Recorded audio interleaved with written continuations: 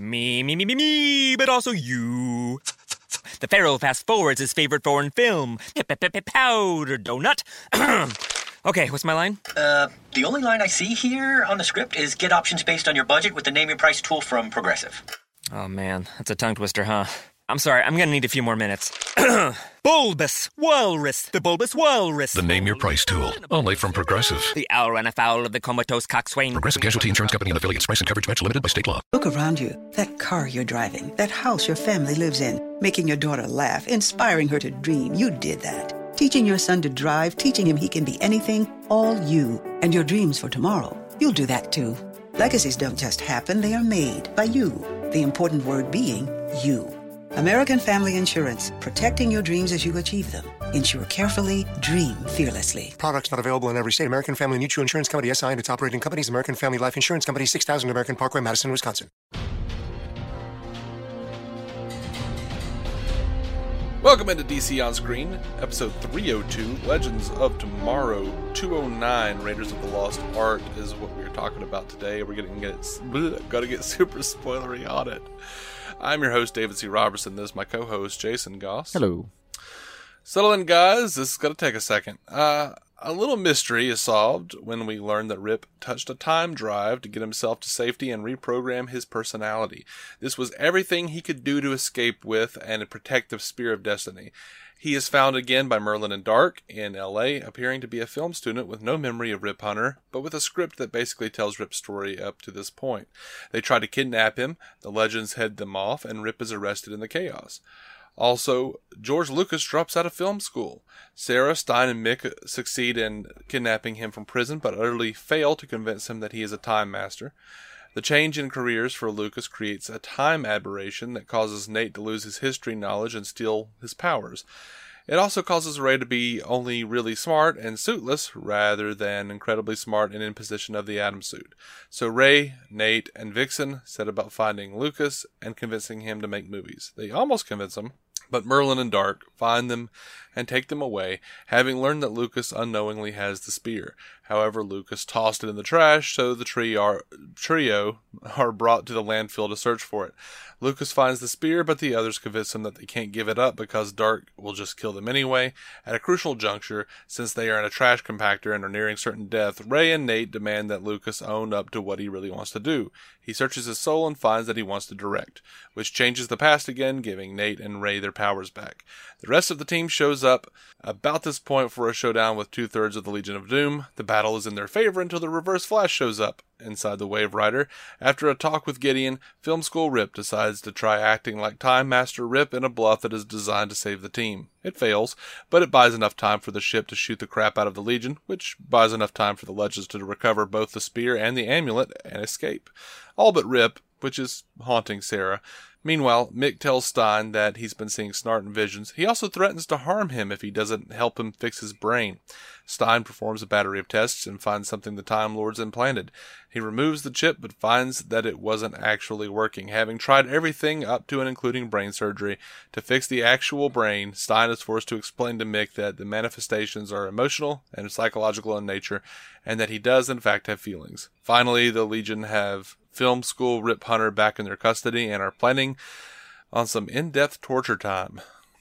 Wow, this is a meaty episode. Yeah. The trash compactor actually made me laugh. Yeah.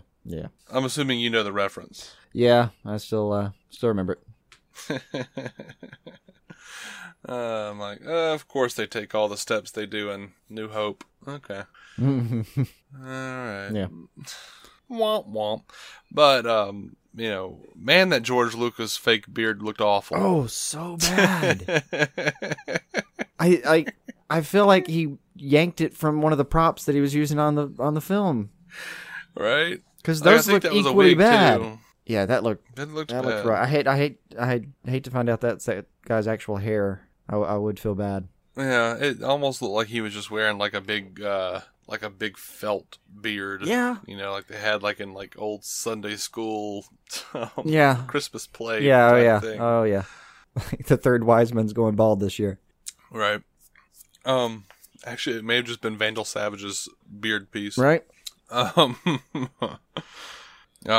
Legion of Doom Just something from my old Hanna-Barbera cartoon I liked when I was a kid. That was good. That was funny. That was solid. What do you think overall? I mean, I enjoyed it. It was okay. It was my least favorite of the shows this week. It's still Lucifer. Yeah, I mean, not counting Lucifer. That's my least favorite. Out of the CWTV, I thought it was probably the weakest, but it wasn't. Well, they were all just pretty good this week. I just didn't think it. I mean, this is exactly what I expected to be as far as quality. Mm-hmm. And some great lines, obviously. My favorite might be Ray. First of all, my gluten allergy is very real and challenging. Yeah, it was funny. I laughed with shrieking Rip Hunter. Yeah, oh yeah. Just him like shrieking when he gets arrested. Yeah, he did. Darvel did, I thought, a pretty great job this week. Darvel did a great job. Absolutely. I mean, it's a completely new character he's trying to do here. Good stuff. Great job on the accent. I really loved when Merlyn walks into the police station and the guy stands up and like, you can't go back there, and he just so calmly puts the knife in that dude. Floop. Doesn't break his gait. No, I mean he does. He just stops and just very calmly just puts that knife in that dude's gut and then just walks away. Yeah. Oh, it's just it was creepy. You know what was there's something charming, I don't know how, about Merlyn wanting to see the Sinatra star. Mm-hmm. I don't know what it is about that. That like gave him extra depth suddenly. Oh. I mean, he did do it his way. Between murders, I guess he puts on old Sinatra albums. Okay. You know, it's funny. I could see him and Darhk singing, like singing together on some old crooner tunes. Uh-huh. Oh, man, I loved when they were talking to Darhk and Merlyn. What are you, some kind of comedians or something? And Darhk goes, or something. That was great. Those guys got super dead. Yeah, they did. Oh, how'd you like the reference at the end when they're about to watch movies? Howard the Duck? No! Yeah, that was fun. Okay, I might be crazy. There's a bit where Darhk and Merlyn are inside of an elevator. It's like showing action, and then it cuts to them. It cuts to them standing in the elevator with the worm's eye view with the music, and I'm like, is this a Blues Brothers reference? Because it feels like a Blues Brothers reference. It might be. They were kind of talking Hollywood the whole episode. Very maybe. I mean, I'm sure they've done that bit in other movies, but Blues Brothers is my favorite movie of all time. I always remember it from that movie, where it's just like the cops like running into the place, and they're into the Cook County clerk's office or whatever, and then it just keeps cutting to them just calmly in the elevator. Do. That's what it seemed like, and I hope that was actually that reference. But yeah, anyway, it worked for you anyway. If it wasn't even meant to, it worked for you. So did this make you laugh when like Jax tries to grab Rip and Rip just starts, or film school Rip, and he just starts like pounding him with the script like get away. Yeah, that was funny. It kind of like it. That was when I knew exactly what kind of episode I was going to be in for. It's like, did I just watch him attack him with a rolled up pizza with a rolled up script? Okay, all right. Yeah. This is for my we're money. Gonna go for it, aren't we? Yeah, for my money, they could have said, "Hey, let's not do that so much and focus a little more on why George Lucas decides to leave film school because of this." Like, I mean, he probably because I just assumed he shit his pants and was like, "I'm out of here." What does that have to do with anything? Superheroes could still show up and kill him as a car dealer, car salesman, or whatever. He was an insurance salesman. I'm not sure. Whatever it was, I don't remember, but yeah, it may be an insurance. I thought it said that he had like moved out of L.A. Maybe he just thought like, you know what, fuck L.A. I'm out of here. This is no. Maybe I see your point. You can get killed by super people anywhere, but he was traumatized outside in the parking lot of the film school. So he was just like, you know what, I'm out. I'm gone. I'm done. Peace. Right. I like the button they put on that. George Lucas has the spear of destiny. Yeah, it was patently ridiculous. Yeah, but you know what's funny though, the compactor scene. They find the spear. That's great. They ask him like, "What do you really want to be?" And I want to direct. It kind of like seems like it's cheap in a way, but it's technically sound. Like they made him finally own up to like, you know what, I don't care how scared I am, I want to direct movies. So now they've changed the past without ever having to go to it, just by convincing him of his own convictions, you know? Yeah. I get how it works. It just seemed a little a little cheapish. Absolutely. It's one of those weird times where you're like, like... "Oh, I know it works on paper, but damn. Mm-hmm. I didn't dig that. They just kind of threw it in. Malcolm steals the totem of Zimbasi from Vixen, and then she steals it back. That's fine with it. I mean, he yanks it with one good move, and she pickpockets him with one more good move. Yeah. I mean, if I'm to understand it correctly, she's bonded with the totem, so there's not really a way that he could have used it anyway, right? No, but it does depower her. Right. Which is enough to... It's enough. Yeah, definitely enough. Let's just leave it at that. It advanced the script. I enjoyed Mick saying that Snart was a time ghost. That was funny. That was good. Everything with Mick, as usual. I was... did you cut... I was a little... I'm trying to remember if I got this right. He comes out, they clip to him, and he's finishing a sentence. Ever since then, I've been afraid of giant frogs. Stop everything and tell me the rest of that story. Oh, when Vixen throws Malcolm Merlyn, that damn Wilhelm scream. Oh, did they use it? Absolutely. Oh, shit. I didn't catch that. Through... Yeah. Like, please stop using the Wilhelm scream. They don't do it on Arrow too much that I know of, that I've recognized, so I'm assuming it's a Phil Klemmer thing. Maybe. I mean, I don't know. It's infamously in Star Wars, so that's a it's an in-house reference, but yeah. Actually, I know, but they've done it on Legends a few times though. Have they? God. I'm pretty sure I caught that in Clerks the other day. I think that may be where I heard it. I heard it somewhere in the View Askew universe. I laughed. We watched some kind of like all at once. I lost track of where it was. Mm-hmm. Long weekend. But no, mix stuff. I don't do feelings. Run a test. Fix my brain. So we've got a non-brain surgeon digging shit out of Mick's head. Yeah. And everybody comes by. What are you doing? Only to be brain like, surgery. All right. Only to find that, okay, it was just your imagination. Yep. But great shot of Mick, though, just like kind of facing himself there at the end. Just like facing the fact that he misses his friend and he's going to have to deal with that. Mm-hmm. Fantastic with that. You know what actually made me laugh more than it should have? When Nate and Ray are going all flowers for Algernon.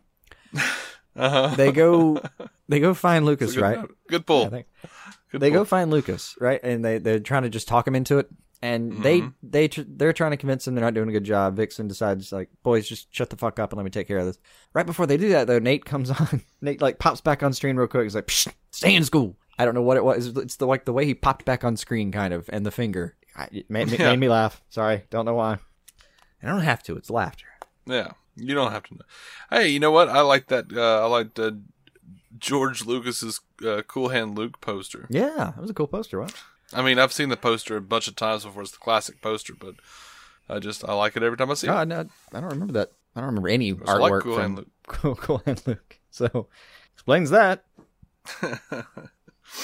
Oh, one more Mick line early on. But I'm a doctor of nuclear physics. Same thing. If you tell anyone I'm going to kill you, I believe you. Yeah. Now, this is what really struck me. Mick has a drum set, a guitar, and I think a bass guitar in the background in his little cubby hole. Yeah. Oh my God, can we do that one episode?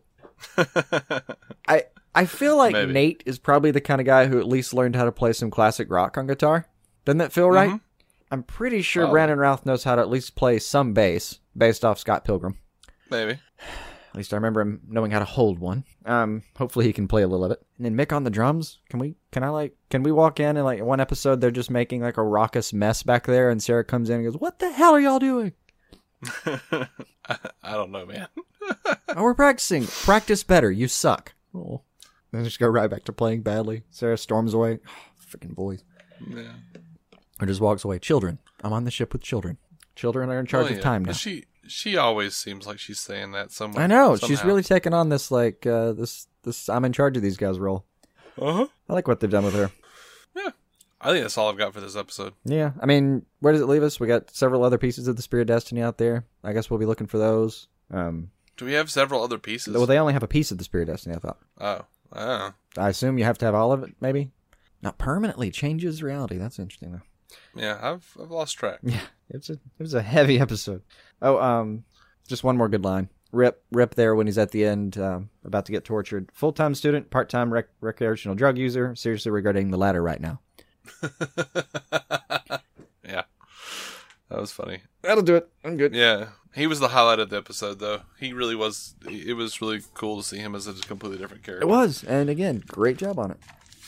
He did a great job. Nice. I mean, not that I haven't seen him as several characters throughout, his career. Yeah, of course. But been watching that guy for a minute. But for the CW universe this week, there's some serious MVPs on performances. Mm-hmm.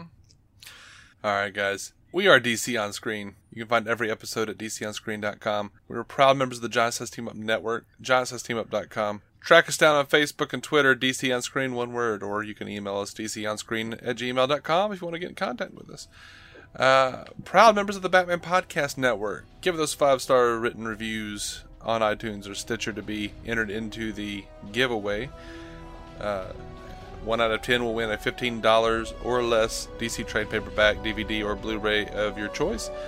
We are going to be coming right back with a recap and review of Arrow 510. Who are you? Until then, keep some DC on your screen.